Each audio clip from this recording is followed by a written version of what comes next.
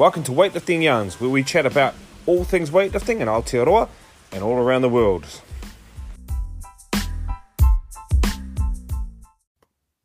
All right, team, welcome to Weightlifting Yarns. I'm here today flying solo. There is no Ray Everest with us. However, we do have a really special guest, a man who I've known for a number of years, and that is Dr. Eric Helms. So I've known Eric for, I don't know, it must be about 5 or 6 years now, I think, since the powerlifting days. And he... Man, longer than that. Longer than that, you reckon? Yeah, I think 2014 or 2013. When was Commonwealth? Yeah, 2013, because we lifted to about 2 a.m., didn't we? Yes, we did. That would have been 7 years ago, mate. Or so I think we shared a warm-up platform, did we not? We did for a while, and then you started squatting more than me, so... So, I first met Eric actually way back. Yeah, that would have been the 2013 Commonwealth Oceania Champs in Auckland. Mm-hmm. And I knew very little of Eric except that he was an American guy representing New Zealand. And then I kind of got to know Eric a little bit more as we went through AUT. And Eric was actually one of the first people who I watched doing weightlifting live. If you remember back to Sprint's conference, it might have been 2014. I think you were doing a demo for Adam Story in terms of some of the like snatch, like priming movements and special exercises and things. And I always remember watching you and just being like, wow, that stuff is so dynamic. That stuff is so cool. I don't know how he does that. And I think we went for a train or something in Adam's gym. And I just remember watching all these weightlifters. And obviously at the time I was pure powerlifting, I was 93 kilos back then, probably was about 15 kilos heavier than I think I am now. And I, if I was to put a bar overhead with a snatch grip, it would not have happened. And so just watching you do that and being introduced to some of those, weightlifting athletes under Adam at that time, it was very, very impressive. And I wouldn't have thought that 7 years later, we'd be sitting here on a Skype chat about to have a yarn about weightlifting and life in general, I guess, to do with why we do what we do with the weightlifting and strength stuff. And obviously we haven't finished introducing Eric yet because he has got a PhD. We actually graduated together from AUT in 2017, which was pretty cool, after kind of enrolling around the same time and all that sort of stuff. The other things Eric does, if you don't already know, is he's part of 3DMJ, which is a coaching team, bodybuilding coaching team, as well as science communication through 3DMJ and MASS, which is monthly applications in strength science, with Greg Knuckles and the team there. So Strength Sport, you're so Strength close. Sport, sorry. And you've even written for us, bro. I never say anything except MAS, so I really don't know, or MASS. And I always now call it MAS because I'm always talking about maximal aerobic speed training with my students at the moment, so I forget about the extra S. That's right. But anyway, I thought perhaps you could give us a little bit of a background in terms of how you got into the sport of weightlifting, because it's my understanding you started out in bodybuilding and then kind of came into these strength sports, but weightlifting is quite a unique one and quite specialized. And so I just wondered if you could kind of share some of that background of how did you find the sport of weightlifting and how long have you been doing it for? And just that general background around you in our sport. Absolutely. Yeah. Just honored to be talking to you, man. It's cool to reminisce over the shared experiences we've had both in barbell sport and also at AUT studying barbell sport. So I think back, and when I very first started lifting, it was 2004. And from the get-go, I was interested in just getting big and strong. Both were kind of concurrent goals. I was actually training with some kind of self-created strength hypertrophy blended program, I think before like FAT came out. If you guys remember, anyone who's around from 15 years ago or 10 years ago when Layne Norton was first talking about the power hypertrophy adaptive training. That's FAT, by the way. So anyway, I created kind of goals that were both related to that. I guess people need to understand the context of like the mid 2000s. Like CrossFit wasn't yet a thing. There weren't boxes everywhere.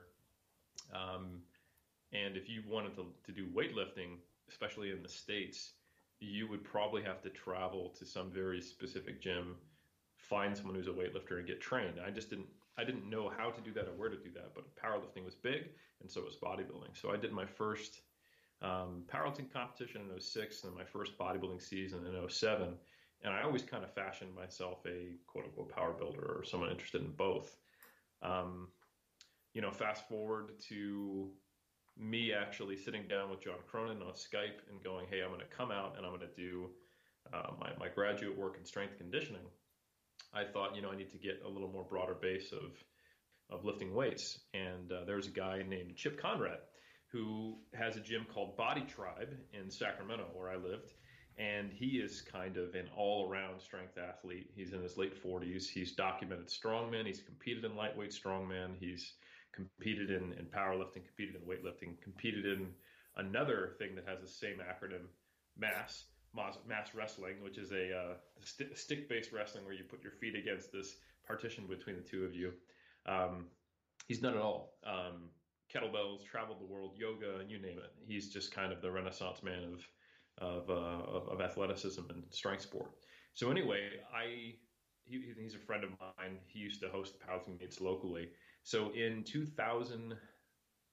early 2012, I got my USAW certification. So that was my first real exposure to kind of weightlifting programming and the science. And that was about maybe 3 or 4 months after I started working with Chip to learn the basics of Olympic weightlifting.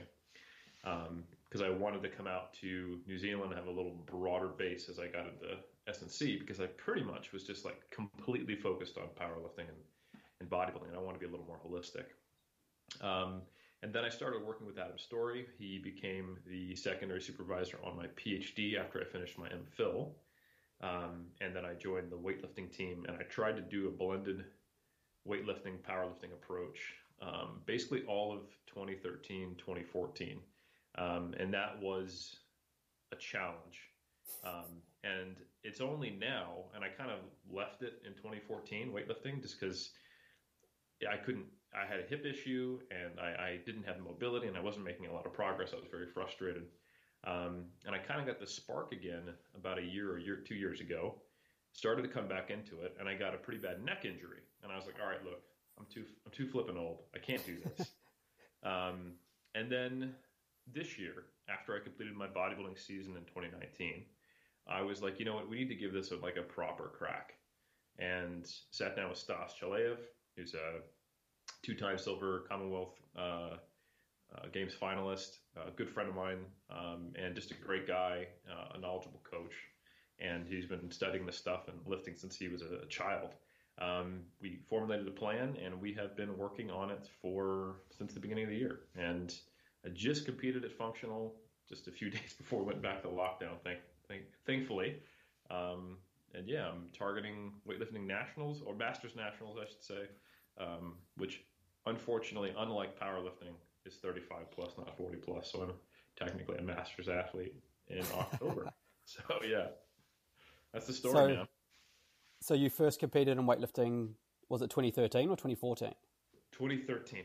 I did, I did 3 meets. And just to give people an idea of how easily impressed Hayden was before he actually understood what real weightlifting looked like, I would power snatch in competitions because my power snatch was a higher number than my actual snatch. So I had the exact opposite goal of what everyone's trying to do in their snatching of I would catch it higher and higher and higher as the weight went instead of lower and lower and lower. I also didn't have a very good jerk. A lot of that's mobility, but I'm still working on that, just not having shoulder flexion with a narrower grip. But some of it was also timing. Like if you watch the videos of me jerking back then, I would almost always lose bar contact on the dip, and then it would kind of lose my rhythm. So I had cleaned 135 in training, but the best jerk I ever did was once from blocks, 115. My best comp numbers was at 86, 114. So I totaled 200 in the old 94 kilo class, and that was a power snatch, power clean, and bad jerk. So that was me. Bad jerk, but the elbows stayed locked out. Enough. I got 2 whites. So yeah. Sweet. And you kind of touched on something that I wanted to get to. I was thinking we might get to that a little bit later, but I figure since you've mentioned it, perhaps we can kind of go into that, because for a lot of people who may come into weightlifting from something like powerlifting or bodybuilding, those ranges of motion that you have to get into and the positions that you have to achieve, it can be quite a challenge. And I think, as you mentioned there about the age side as well, coming into it later, having not been exposed to these movements, it does make it a completely different challenge. I mean, and that challenge is one of the things I enjoy, is that there's always something to try and improve at within weightlifting. You can't just focus on your programming. It kind of has to be, the movement is such a big focus on it as well. And if you don't get the movement right, the programming's almost meaningless. But I just sort of wondered with that mobility stuff, I've seen some posts you've had on Instagram where you've had the odd person being like, it's pointless. You don't need to work on your mobility. Perhaps you could just delve a little bit into, with the mobility side, kind of the strategies you might have used to enhance and achieve these positions a bit better, because I imagine you're not the only guy that power snatches more than he full snatches because he's more confident without having to go into the bottom position. Yeah, absolutely. It quite literally took me until last month, after all of the 3 periods of time when I did weightlifting, like cumulative training of maybe 4 years now, maybe 3.5. I will say 4. Before I did what would actually qualify as a snatch, like where I'm not catching it high and writing it down. When I would try to catch it low previously, even under Adam, after a couple years, it would basically just spit me out immediately, because I couldn't keep shoulder flexion in that, even with a wide grip, in a deep squat. And now I can, and that's something I'm pretty comfortable doing. I can do a SOTS press, not the real one, but the fake one, the one with the snatch grip behind your neck. Greg Everest of Catalyst Athletics would definitely correct me and say it's a true SOTS press is a press from the clean position in a deep squat, which is way harder. But yeah, I think the people who criticize some of my suggestions about mobility work, or just, I didn't even actually advise it. I just said, here's what I'm doing. They weren't Olympic weightlifters, and it's just something that you can't fully understand. And like you said, it does make the programming null and void, because there's this cascade of stuff that happens when you can't get in the right position. So for example, if you don't have proper shoulder flexion in a jerk, you're gonna have to like dump your lumbar into lordosis. So you're doing this incline, and that shifts your center of gravity forward. So if you would watch me jerk, and it still happens, but to a lesser degree, I move forward and my front knee starts to bend and I lose it. I also tend to tweak my back, I also don't have full elbow extension. So when my shoulders are in this jacked up incline, no good Valsalva, because I've got this huge, chest lift, it's really, really hard to be strong in that position. So you have to find some way to improve those positions, and then everything else in the chain starts to fall into place. So for me, it's been a combination of pretty intensive static stretching on my off days. It's been a combination of getting specific sports massage with flexibility components. But I think those are lesser effective, but still important components to the overall plan. And the overall plan is a lot more about active range of motion. Because it's not that yoga doesn't require strength, but when you get into the end range of motion in yoga, what do? You relax into it, you breathe. When you get to the end range of motion of the jerk, you need to slam your feet into the ground and punch into a bar that, if you're actually good, is far more than your body weight, and then recover from a split position, or maybe a squat position if you're of the Chinese weightlifter persuasion, And that's just something you can't do with passive mobility. So a lot of the work I've done has been informed by some of the folks I have connections with in the industry. Quinn Hennock, a clinical athlete. Also Dean Somerset, who works with a lot of weightlifters out of Canada. He's good on mobility, as well as some of my friends. There's Ben, and he introduced me to Zach Couples, and all these PTs have been kind of like helping me to try to figure out how to work around it. And some of the things that have worked quite well are weighted pullovers while keeping my abs down. so I can actually be strong in that deep position. Jerk recoveries have been pretty important, where you kind of wedge yourself into the position, for me, at the end range of my shoulder flexion, and then have to lift something that is close to what my jerk would be, or even above it, without losing the shoulder and elbow position. That teaches your body, I need to be strong here. I don't just need to get here relaxed on a foam roller or with someone on a massage table stretching me to that position. So the combination of those two things is a challenge, but it's truly something I work on daily. Before every session, I'll be doing a series of different stuff to kind of access those ranges specific to snatches or clean and jerks that I get into each time. And then, it's just kind of constant stretching on the off days. So I'm fortunate in that ever since I got hip surgery back in 2017, my lower body mobility has been great. I have pretty good dorsiflexion. I've got pretty good hip flexion. I have no problem getting my lower body into the deep positions, but the upper body has been a constant challenge for me. And some people have the opposite problem. But I think it's not uncommon for people, like you said, who get into weightlifting, who didn't start at a young age, or especially and I don't want to make broad statements about sex, but men tend to be a little less flexible than women. We had Amy and Greg Everett, on Iron Culture talking about it, and Amy's like, yeah, I still don't do any stretching, and she's an older athlete now, but she's like, I've always been super, super mobile, and that's just typically not the experience of like a masters male weightlifter who got into the sport from something else. So yeah, 100%. And that's kind of like the active side of it, I think, is something a lot of people won't talk about as much. Like they might talk about, you've got an issue at your ankles, you need to work on some stretching of the calves or Achilles or whatever, the ankle region type thing. But if you just do that and you never then actually teach your body to utilize that in the position where it needs to be, you can spend a lot of time stretching and probably not quite get that connection with, well, this is meant to be used when I'm in the bottom of a snatch position. Like I need to be able to access this range of motion. Just having, stretchy tissues probably isn't all we're after here. There's that whole neuromuscular side of being able to utilize and be active in that position. And so that's one of the things I've kind of been doing more of when I do mobility work, which has been less lately because I prefer to kind of move through the positions and get better as I go, which it's still a similar type of thing. And I'll still stretch the specific areas which I know limit me. But it's actually kind of following that up with something that resembles the sport and resembles the position you need to get into.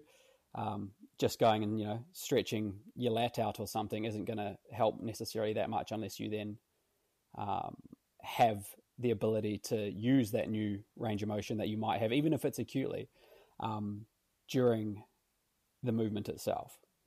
Absolutely.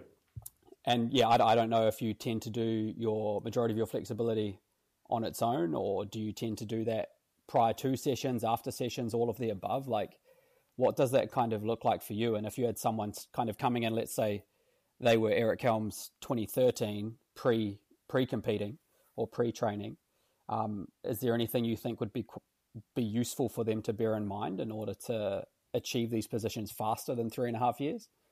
Absolutely. I think the big mistake I made was that I wouldn't say this is a mistake. This would be a compromise that I could have worked with, but I have seen, now that I know how much work goes into this, it's not a compromise I would have made back then, was that I wanted to do powerlifting and bodybuilding, powerlifting and weightlifting at the same time.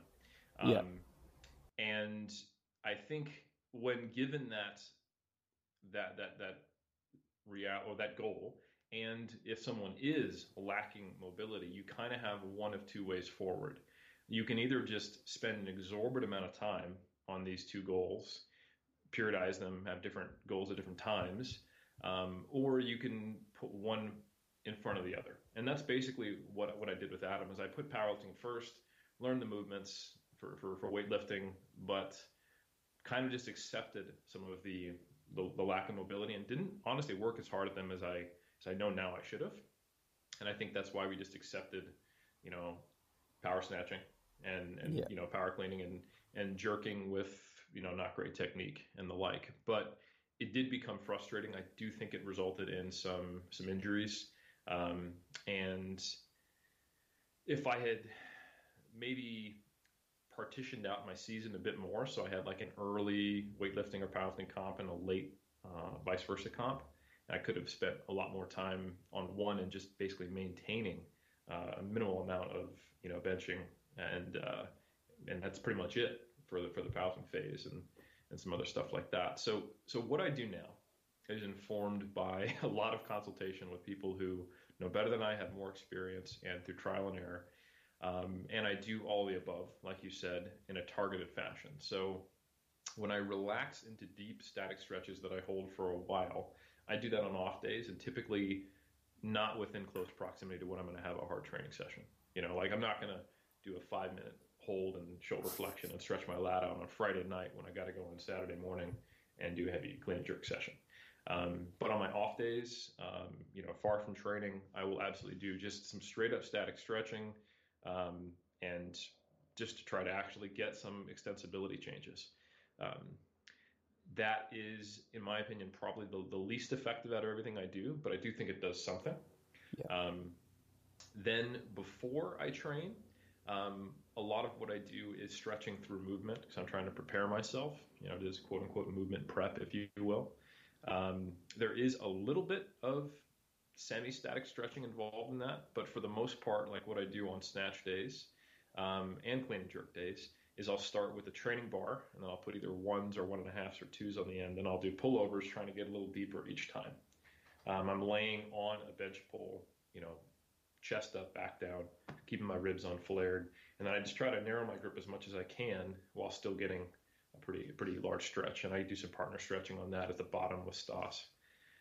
Then from there, once I've kind of got that overhead access, and I've done like some bodyweight squats and other warm-ups and things like that, and I'm mobile everywhere and are ready and warmed up, then I go through a series of overhead squats with the bar, and then some snatch balances with the bar, until I feel like I can really exert some force and power into the bar in the deep position through my upper body. So that's my snatch day. So a good portion of it, once I get that initial access, is then actually producing some tightness in the actual movement itself dynamically. On my clean and jerk days, it looks similar, but I do a few other things. I do a drill where I'm laying on my back, pushing into the wall behind me, tucking my pelvis under, tightening my abs, and then doing alternating leg raises into like one foot being in a like I was standing, but I'm obviously on the ground, lifting my leg up into kind of like the front split position.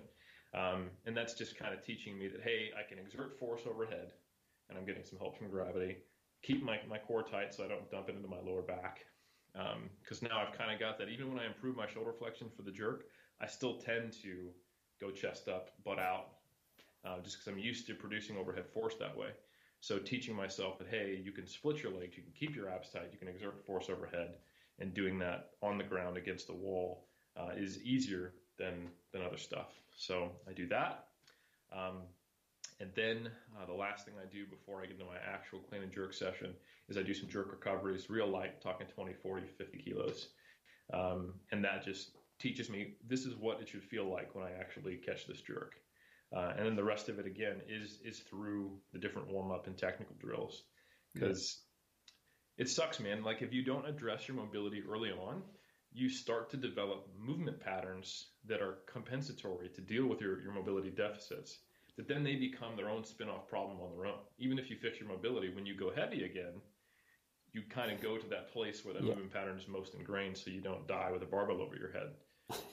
So, for example, if I was to clean and jerk 80, it looks pretty crisp. It looks pretty good.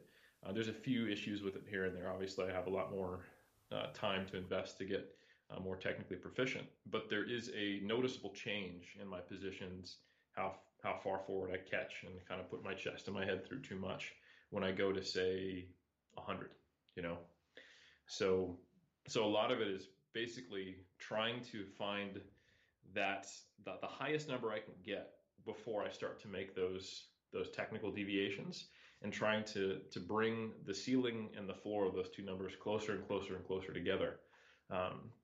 Because right now, if you put a limit number on the bar in a comp, there's a really good chance I'll get 2 reps because it's just not quite there. But an attempt before, it'll look real clean.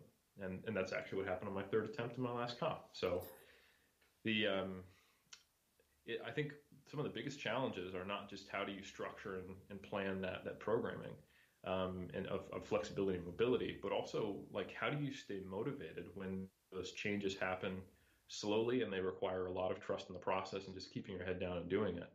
And that, I think, the timing of my snatch finally coming together has been really encouraging to me because it feels like, oh, it is possible. Like maybe I can actually be able to do a jerk. The last thing I do is after training, and also just whenever I have spare moment, I do a lot of wall slides, which are surprisingly challenging. Sometimes I have to do floor slides and get a little gravitational assist. And that's just kind of, it's active, but it's not a high force producer. So it's somewhere in between the two. I think all those things together, along with some kind of strength work, like weighted helicopters and band external rotations, I think they all go into the same pot of what's helpful. So I do a lot of my accessory work because I'm not trying to lose muscle mass, and I'm never going to do bodybuilding or powerlifting again. A lot of my accessory work is finding a way to make my accessories maintain those qualities for the other sports I'm interested in, while also benefiting Olympic lifting. So for example, if I have the option of doing, some bench to maintain my pec size and maybe maintain my bench strength, or doing like a deep stretch position pec fly that actually stretches me into the position where I need to get to in a snatch and actually keep my pec muscle mass, I'll take the latter right now because I'm really focused on weightlifting. If I have the option of doing, say, a tricep push down, all kind of hunched over and just being right here, or being in full shoulder flexion and doing the overhead tricep extension, I'll take the latter, things like that. So it's kind of a constant focus, and I think about every decision I make in relation to how it's going to impact Olympic weightlifting right now. I'm not benching at all at the moment, which is the first time probably in 15 years when I haven't been injured. So I've just started benching again, so I've obviously replaced you in the bench world at the moment. It's perfect. It's a zero-sum game. Someone's bench has to go to someone else. That's the only way it works. So that's pretty much it, man. I know that's a bit of a ramble, but it's hopefully it paints a clear enough picture. No, I think it's pretty interesting because you're not the only person that's going to have those issues and is going to have to weigh up those decisions, because weightlifting, there's a lot of people, as we said, that are getting into it later. Yeah. And so it is probably a pretty common thread for a lot of people that may have done something with strength before, but may not have done weightlifting, itself as a sport, and may not have even seen the movements until recently. And so they've never had to ever achieve those positions. Mm-hmm. And I think it kind of helps with the insight for those who may not necessarily be doing weightlifting now, but have kind of looked at it and thought that would be cool and realized, hang on, this is a bit more challenging and there's more to it, unfortunately, than just picking a barbell up and chucking it over your head. There's a lot that goes into that. So one of the things I was sort of interested, I want to ask one more thing before we go there, because you're doing weightlifting and powerlifting, and I've had this dilemma because obviously I did CrossFit for a little bit after my powerlifting, after I lost that bet with Jono, went to CrossFit for a bit and then ended up coming back to realizing that the barbell is actually what I love. And I've been, weightlifting has been sort of it for me for the last 2 years. But I remember in that initial period where I was trying to do both aspects of powerlifting and aspects of CrossFit, primarily with the weightlifting side, I always had this little dilemma in my brain about, should I be doing a high bar squat where it is going to more replicate what I need to do to, receive a front squat or an overhead squat in the clean and the snatch? Or should I be low barring because the force production through, the legs is potentially going to be higher because I can achieve a much bigger weight on the barbell with that. Mm-hmm. So in your training that you're doing now, does that change when you're focusing on powerlifting versus weightlifting in terms of where you choose to position the bar, or have you strictly gone to one position or mix it up? Like, what kind of happens for you with that, and what is your thought process around that? Well, I've had the benefit of experiencing both. So when I first did it, I was basically squatting like I was a power lifter, and then I would do the weightlifting movements, and I would front squat as well. And I mean, that was when I was at my peak squat strength at that time. I think my best was 225, and I don't think it interfered with the weightlifting movements, but it sort of doesn't matter. Like when you come from powerlifting into weightlifting, you're going to have a long ways if you were even a few years into powerlifting before the limiting factor is your strength. Yeah. Like Stas, my coach, I think his best squat was 230, 235, and he could clean and jerk like in the 180s and snatch 150. So he was an example of someone that's highly technically proficient compared to his level of strength. And, I was in the 94 class, he was 105. So arguably our squats were quite similar in terms of strength. Of course, he was like, with a thinner belt, high bar, and I was low bar. So he was definitely stronger. But comparatively, you would have expected me to be clean and jerking 150 and snatching like 120. But that's absolutely not where I was. So I think in my case, it probably didn't matter much because this squat was not the limiter. I wasn't, man, could have stood up with that 85 kilo snatch if I just had stronger legs. That wasn't me, right? My overhead position in my upper body definitely was where strength was lacking.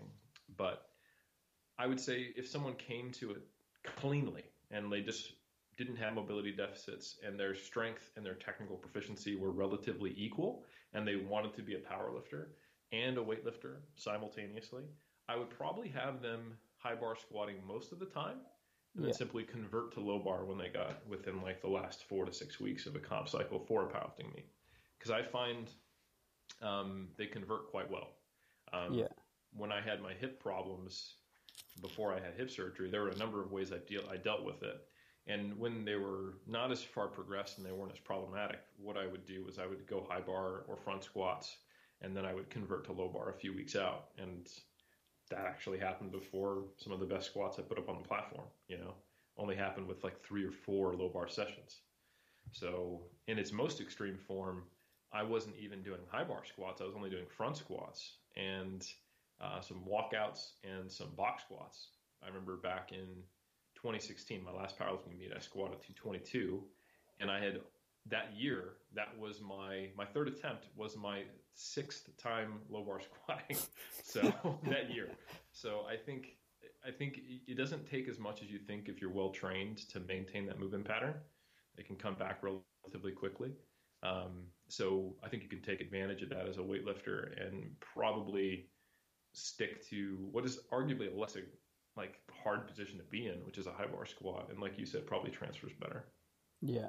Yeah. Because I kind of always, one of the things I think with it is if you're consistently low bar squatting while trying to get better at weightlifting, like, are you reinforcing like a habit where that if you try and receive a front squat, are you going to, without even thinking about it, potentially your body's naturally going to its natural squat pattern if the majority of your time is a low bar, which is going to be the shoulders coming forward, the hips going back, which means that you're more likely to miss, or you're more likely to miss forward. And so I've kind of always wondered, because at the moment I've started deadlifting again twice a week, and it's a real interesting one because I have to actually tell myself that this isn't a clean. Mm-hmm. And when I first went the other way, it was the other type of thing. And so I kind of think of the low bar squat in a similar fashion, that am I teaching myself to automatically, when I'm in a squat position, move to having my torso inclined forward, leaning forward, which is going to negatively influence me in the clean and the snatch. But I don't know, like you kind of, your body does have these sort of natural things that it'll go to when you do them all the time. But do you think that's a potential risk with a low bar, that people would end up in a bad position when they receive? I think, I think very much along the same lines. I think there's gold in the way you describe that. You said, when I deadlift now, I have to remind myself I'm doing a deadlift. And I think that intention is actually really important, because that is kind of how motor learning works, in that we separate things as these are different little motor pattern programs, right? Obviously, there's variation in movement. Motor learning would suggest that adding some subtle variations makes you more resilient to maintaining a movement pattern when you're disturbed. This is a lot more important for team sport athletes who are reacting to things rather than just, you know, I'm squatting in Romalios, not Adi powers. Oh my God, but I think that the point is that I think you would run into problems if you were not trying to separate them in your mind and being intentional. But I think very different things about when I set up on a clean versus a conventional deadlift, and very different things when I set up on a low bar versus a high bar versus a front squat even.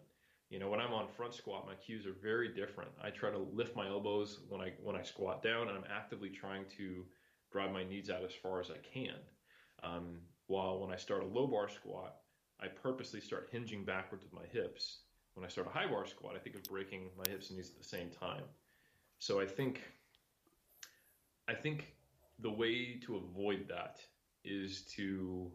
that risk, I should say, is to actively think of, I have a certain ritual cues and a set of ways of doing things for each of these separate movements. Because I think if it really truly was such a huge issue, we wouldn't see some of the people out there who are actually quite good at both sports. Thinking of like John Cole is a great example, a historical champion of like the iron game in general. He was quite good Olympic weightlifter, and also a very high level power lifter. Even placed sixth in World's Strongest Man, I think in the 70s, towards the end of his career. But he, I think, had the highest super total for like 50 years or something like that. Yeah. And just an incredible lifter who, dealt with these challenges, and there have been others. So I think the key is to separate the movement patterns. Think of which phase you're in for which goal at which time, and that will probably tell you what takes precedence. Like if you're in a competition cycle for powerlifting, probably should put that bar on those rear delts at some point. In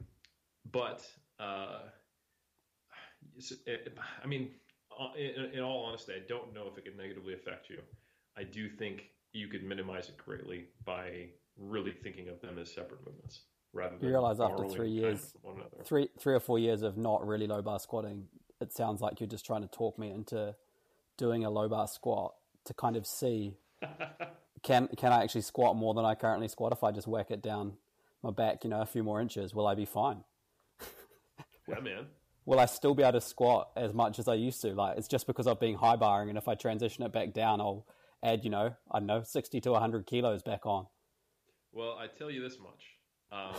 I found a very, very consistent 10% disparity between my high bar and low bar. And when I was switching between them pretty frequently, it was kind of cool. And like if I threw my belt on, I would get another 10%. So it was like 180 beltless high bar, 200 belted high bar, 220 belted low bar, and a 200 beltless low bar. So basically you're telling me currently I can squat over 220.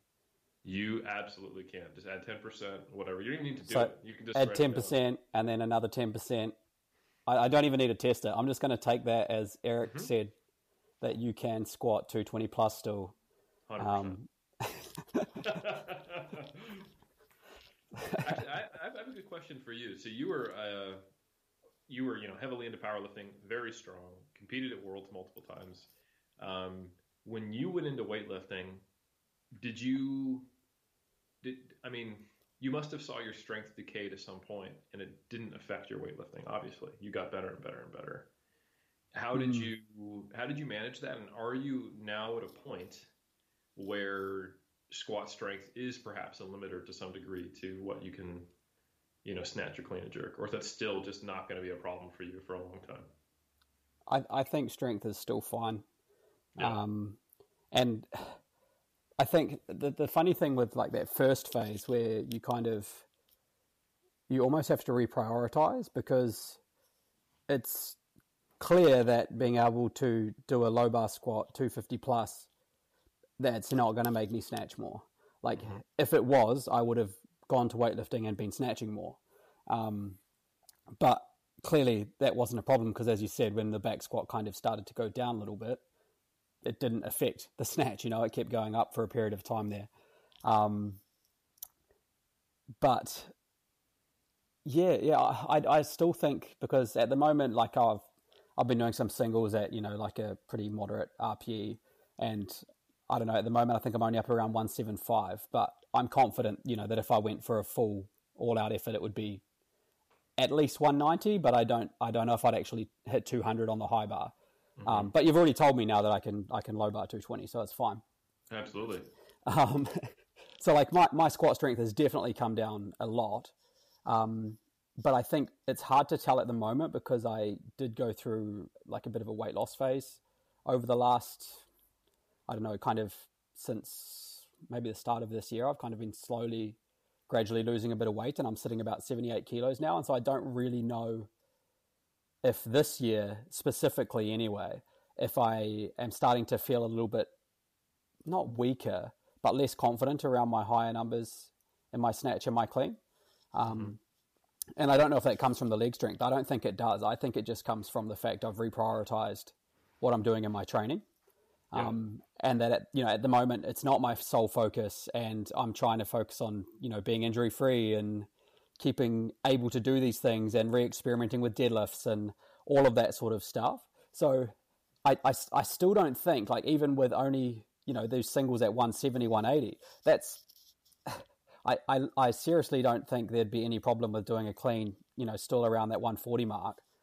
It's not my biggest clean, but I don't think it would be the squat that is limiting that so much as it is my priorities and my training, and maybe even a little bit of body weight loss. Right. Like, I don't think if I go for a squat focus that I'm going to magically see another 5 or 10 kilos on my snatch or my clean. I think I would see that by adding in another day, perhaps on those lifts, or emphasizing the focus as being the weightlifting at the moment. But I think there probably would come a point that if I keep deprioritizing my squat, it probably will be that I try to stand up a clean and it starts to feel hard, which hasn't been my experience. Like, if I do a clean, it still feels fine to stand up. It's more the receiving of it that could still potentially be what feels a little bit hard. But if I get underneath it and I receive the bar, I'm going to stand up. Like, I never ever worry about that. It's, am I stable at the bottom, more than are my legs able to get me out of the hole. So, I think it's an interesting one. Same boat, and I wanted to see, like, because you're a few years ahead of my weightlifting experience now. Yeah. And you're a much better weightlifter than I am, and I was wondering if you were actually finally seeing that point where maybe the strength and technique needed to rise together, because I'm so far away from me. Yeah. I think I'm just at the point where I miss being strong. Right. Yeah. And I think that's why, when I've sort of started to reprioritize things and doing a little bit less of the Olympic lifts in my own training, I'm kind of like, maybe I can start to pull heavy things off the floor again, and just enjoying some of that, gains in those areas that you used to be strong at. Raw, complicated strength. Yes. And I think that's more where I'm at. I'm like, man, it'd be nice to be really strong again. But trying to balance that, obviously, amongst the other things that are going on. And that's kind of one of those other things I was going to talk to you about as well, is obviously when you come to a sport like weightlifting at the ages that we have, we're not going to be Lou. We're not going to be an Olympic champion. We're not going to be potentially even a New Zealand Open champion. None of those things are necessarily going to be what we're going to do with the sport. But I was quite intrigued, because obviously you came in 2013 and then you've gone away and you've come back. Like, what is it that drives you to come back to the sport of weightlifting? Because from all accounts, a lot of the stuff you've said is there's this mobility stuff, there's all these other focuses and things you have to do that aren't a barbell. And when I look at you from the outside perspective, the strength side and the lifting side seems to be the stuff that drives what you do. You do strongman, you do powerlifting, you do bodybuilding. All of these things are about lifting to some extent. And then you come to weightlifting where, obviously it is about lifting, but you've had to do all these other things on the side just to be able to do those movements. Like, how does it kind of bring meaning, or what is it that draws you back to the sport again and again? Yeah, man. I think I have unfinished business, and man, I will try to not turn this into a huge long answer about, spirituality and finding meaning in life in general, because because I could, but I won't. But if I was purely outcome motivated, and I have been in times of my life, or at least, but fortunately been self-aware enough to realize that's problematic if I want to stay in the game. I would probably just stick to bodybuilding. By far, if you look at where have I done the best, it is bodybuilding. And powerlifting, I used to always joke, like, yes, I placed second in nationals behind Hayden, but the gap was pretty large, folks. Like, we're talking like 100 kilos. So that was more just a function of it being before New Zealand really kind of came into its own in terms of participation for powerlifting. Yeah. I'd probably be at least 50 to 100 kilos behind now too. So, well, even at my peak. Both you and I would probably not be winning the nationals at this moment. So, no. So obviously, if I was purely outcome motivated, I would just be a bodybuilder, right? But I'm not, and I think I have been able to slowly kind of change the gears in my head to figuring out what keeps me highly motivated, dedicated, showing up every day and busting my ass, and what is my driving internal factors, and understanding that I just absolutely love pushing myself, and I like the expression through the barbell, and that challenge and that continual ability to try to improve in some way is at the core of all of the sports that I do. And for weightlifting, it's just such a unique way of expressing that, in that I think, so for bodybuilding, it is this kind of, it has an artistic element, it has a creative element, and it has this kind of masochistic, like, what can you endure kind of quality, where you have to just put your head down and invest and kind of just put your fears at bay and your neuroses at bay for 6 months before you then look up one day and you go, shit, look what I accomplished, all the while trying not to develop an eating disorder. So it is this very kind of introspective journey that I can't do very often, but man, when I do it, I get a lot out of it. Powerlifting has just this raw, fun kind of the 16-year-old me who loves the idea of lifting appeal. They're not complicated movements. Just go in there and lift as heavy as you can. Obviously, if you have a purely ego, that doesn't go well and you stop progressing. But it is a programming challenge to keep progressing. And it is, like we talked about with weightlifting, it sort of doesn't matter what program you're following. If you can't do the movements right, you won't progress. But with powerlifting, the ceiling doesn't come down that much on what you can accomplish if you're not perfect technically, or if you're passable. There's a broader range, and you can get to a reasonably high level compared to what you're capable of, even with not great technique. I'm not saying you shouldn't emphasize technique, but it's not the first barrier to your continued progress. So it's fun to program. It's fun to figure out the next way forward. It's fun to just be strong and push yourself as hard as you can to grind out a 10-second deadlift, where you're trying to fight passing out. It has that kind of raw appeal of lifting. It's kind of very pure. Weightlifting, though, it's like learning to play a musical instrument, or trying to do, I'm not saying it's gymnastics in terms of difficulty, but I think a lot of other sports require very impressive movement patterns that some people can't do regardless if you slowed it down, can't do regardless if it was lower load, can't do regardless. I can't reach those positions. I can't do that. And I think that is weightlifting for strength athletes. It is something that when you look at it, it just exudes athleticism. It exudes mastery. It exudes dedication, and someone who is given a lot of time and investment into something for very little payoff. I think it's like the chess of the iron game to the checkers that is powerlifting, in my opinion.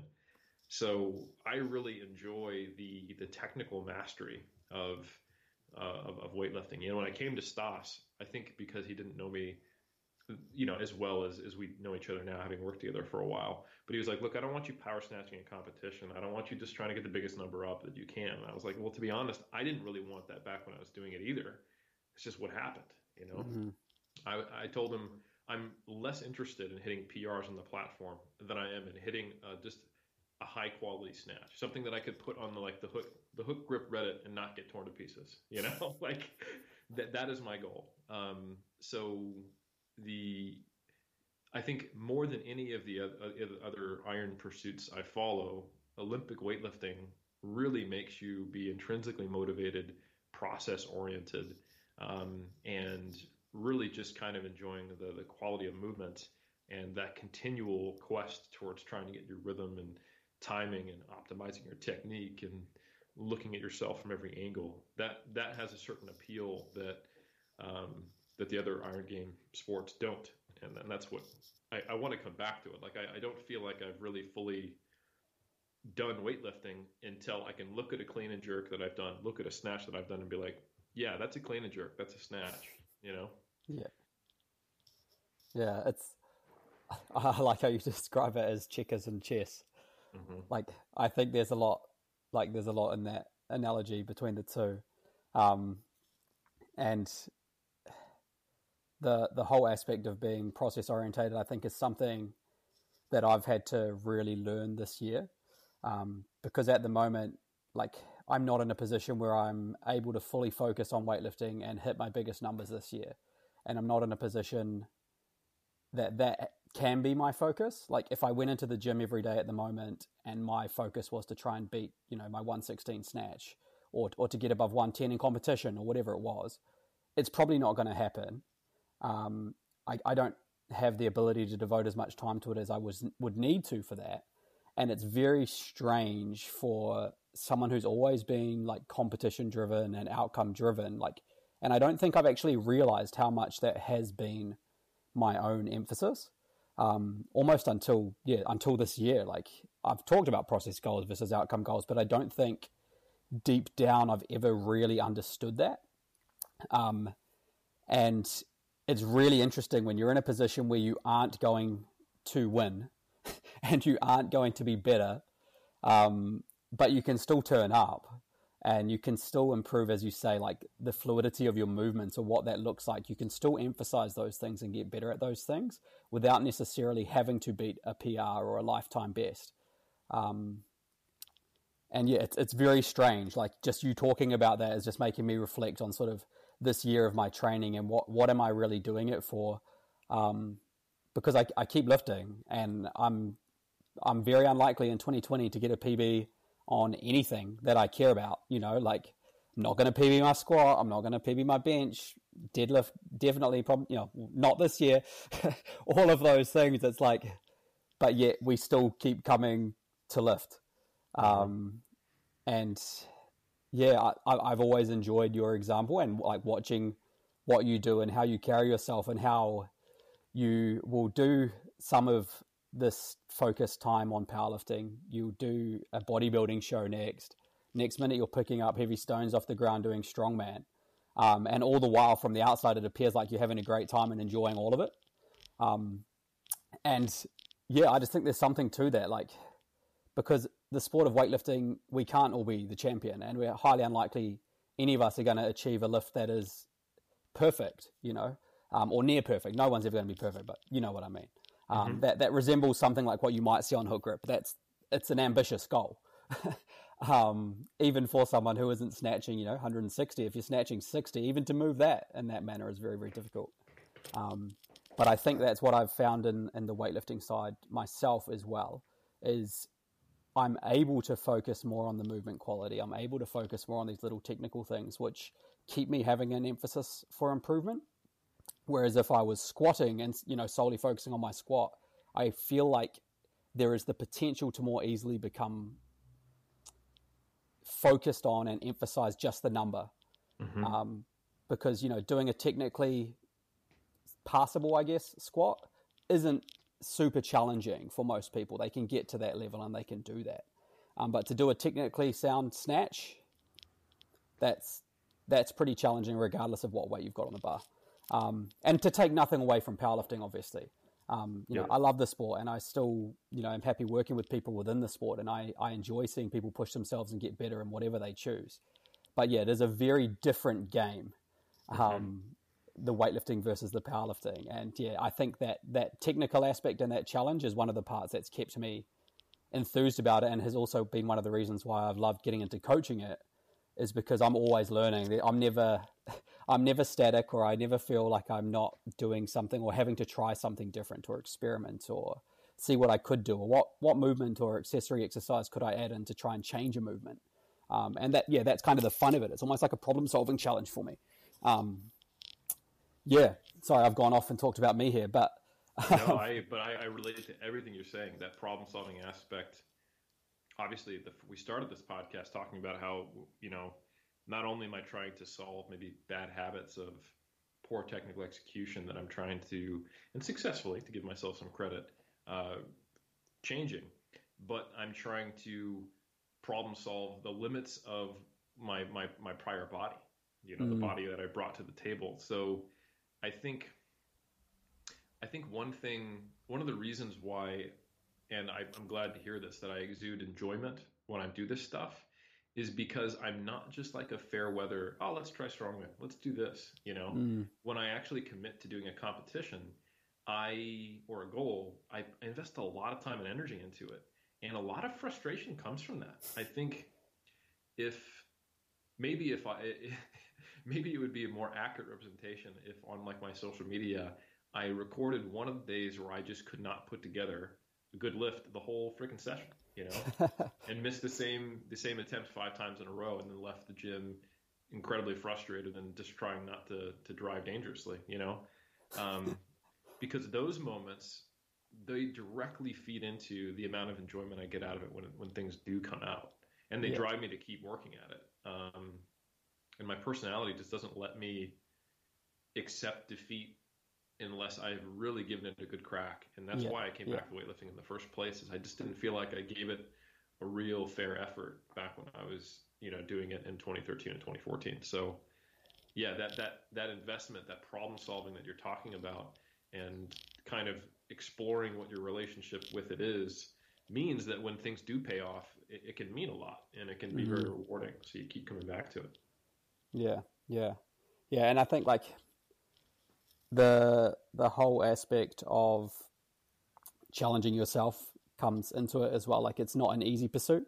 It's not something that you just walk in and in 3 weeks you've got, to a level where you're happy with it and you're happy with your movement. In 3 weeks, you're probably 10% better, and you realize how far you've still got to go. But that keeps you realizing, if I stop now, I'm never going to get there. Like, I can't stop after 3 weeks. I literally will need to commit to this for years, to see any real significant change in how I move or in how I get it. And I talk a lot with my athletes, about the long game, because as you say, it's easy to get frustrated with a bad session, but the ones who, are successful at this, they haven't come along and got to where they are within 6 months, like I would argue that there's probably no one that's come into weightlifting and absolutely smashed it, at a high national or international level in a very, very short time frame. It's normally a matter of years. And whether that be that they're doing it as part of something else prior and then switch across, and yes, they do see that success.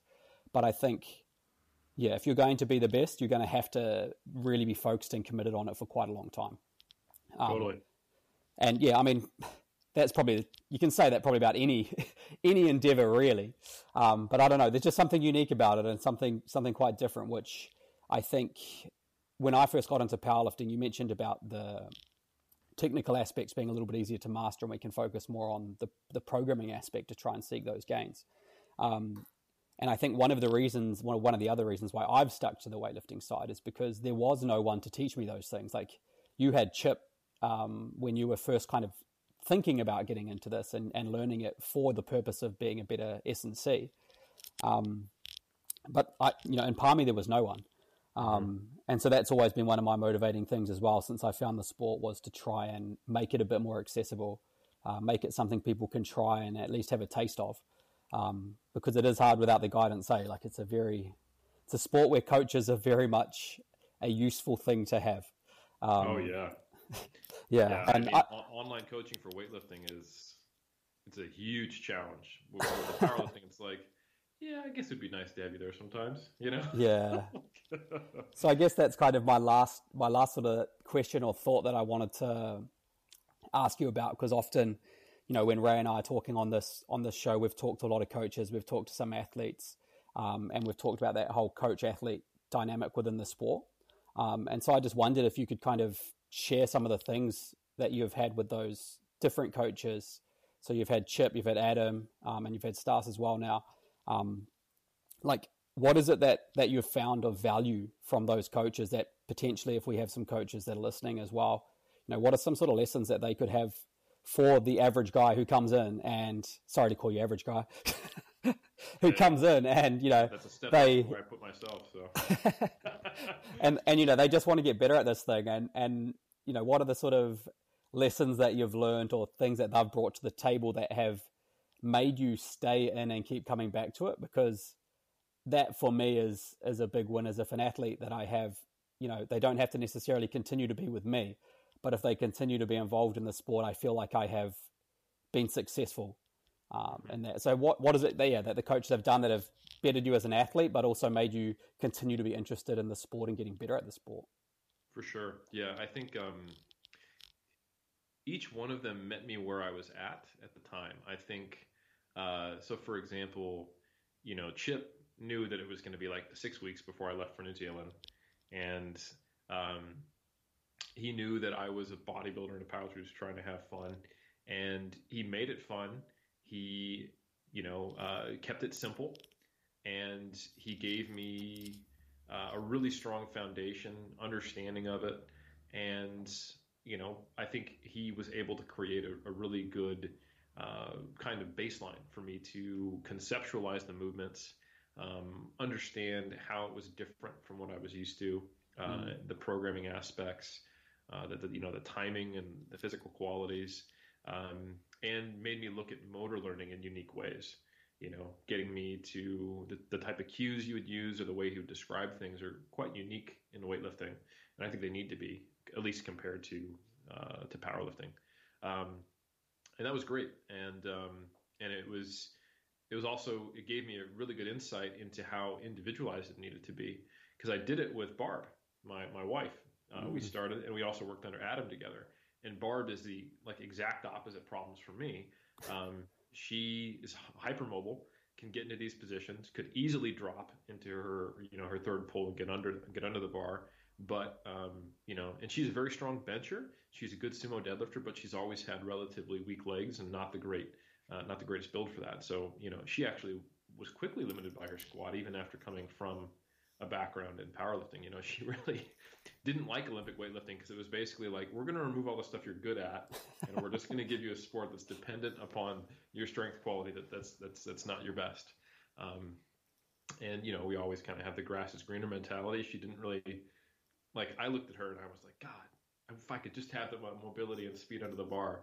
And she looked at me and she was like, well, you're squatting over 200 kilos. I'm barely squatting my body weight, so screw you. So anyway, so that was what Chip gave me. What Adam gave me was just a really cool insight into the culture of weightlifting. You talked about what it was like to train after the conference in the weightlifting environment, and North Sport was pretty cool when I got there, man. I got to meet multiple Olympians. I got to train regularly with Tracy Lambrix, Mark Spooner.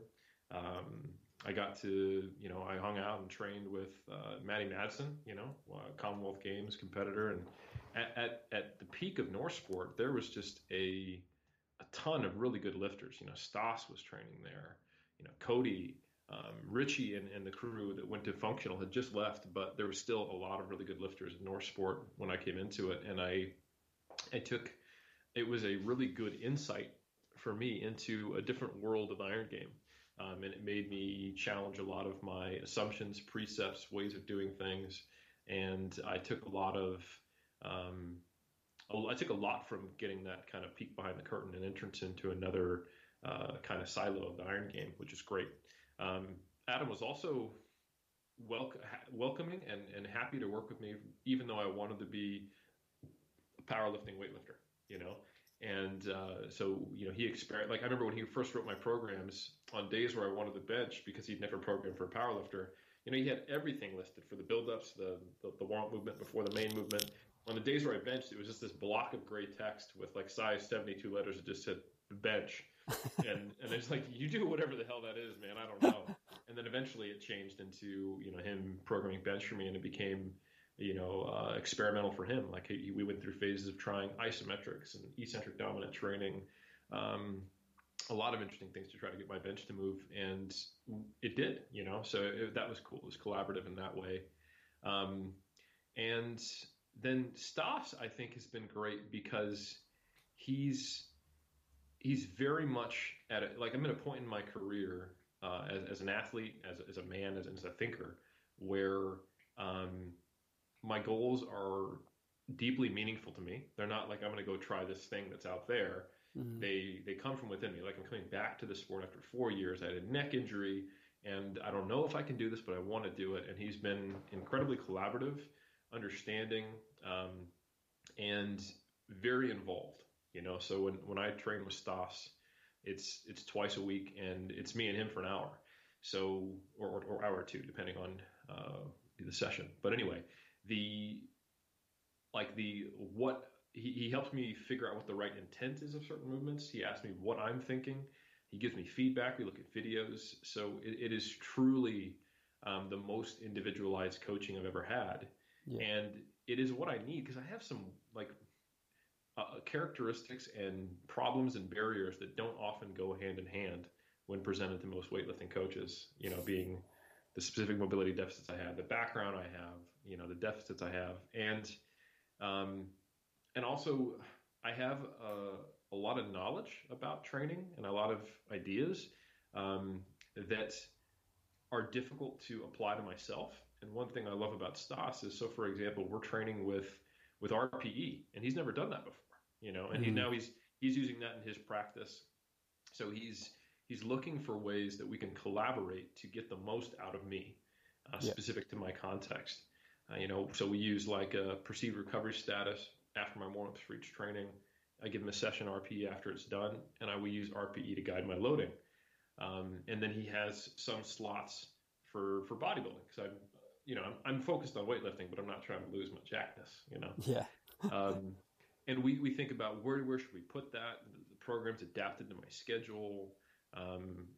We look at, for example, he's not used to programming bodybuilding. He doesn't know how much stress I'll incur. So he had some expectations around what the session RPE might be after a day with 3 bodybuilding movements tacked onto it.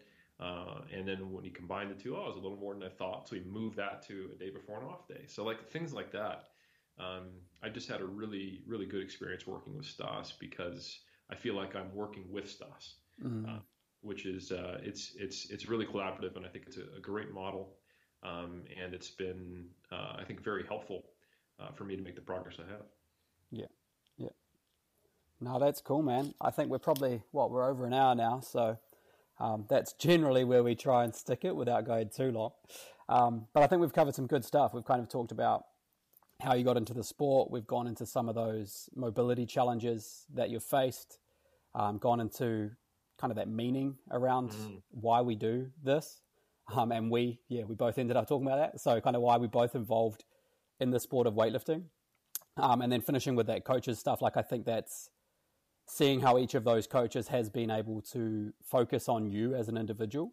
I think that's a massive takeaway, is that it's not just, here's my method and I apply that to everyone. Each of those guys has really thought about you. And I think that's a massive key, not just in coaching, but in everything we do, right? It's who's the person in front of you. Right. and what can you do to help them, I guess, in whatever area that we are. But I guess for those of you who don't follow you at the moment, where can they kind of find you on the social medias and the like? Absolutely, yeah. So I think the good one-stop shop for any content consumption around the Iron Game in general is 3dmusclejourney.com. That's the number 3, the letter D, and then Muscle Journey. A lot of stuff there for nutrition in general, which applies across the Iron Game, but especially stuff for powerlifting and bodybuilding, and the podcast, the articles, our courses, and links to my books and mass, like you said, which I appreciate. The only other stuff besides that, I would encourage people to check out Iron Culture Podcast, which is me and Omar, which is about the whole Iron Game. We've had weightlifters, strongmen, bodybuilders, the whole 9 yards, all on there, sports scientists. Just trying to bridge gaps between people there. And then finally, you can follow me on Instagram at Helms3DMJ for more like daily content and some of my weightlifting clips, especially if you follow my stories. Cool. And I just actually need to double check on Instagram what our actually Instagram handle is for the show. I actually can't remember. So legitimately looking that up, I didn't know if it's like weightlifting.yarns or just weightlifting yarns, but it's actually weightlifting_yarns on Instagram. And then I'll definitely tell you. You can follow me at HJP Method on Instagram as well, and hjpmethod.com. But Eric, big thank you for coming on. We've only really touched the surface on things that you could tell us about. And so, if you want to follow what Eric does, he does fantastic work in terms of communicating science that can be understood. And yeah, he gave you those sources. So go and have a look at his stuff if you want to learn anything more about nutritional training. He is your man and he is the man. So thank you, Eric. Have a fantastic rest of your day, mate, and we will catch you on the other side. Catch you later, team.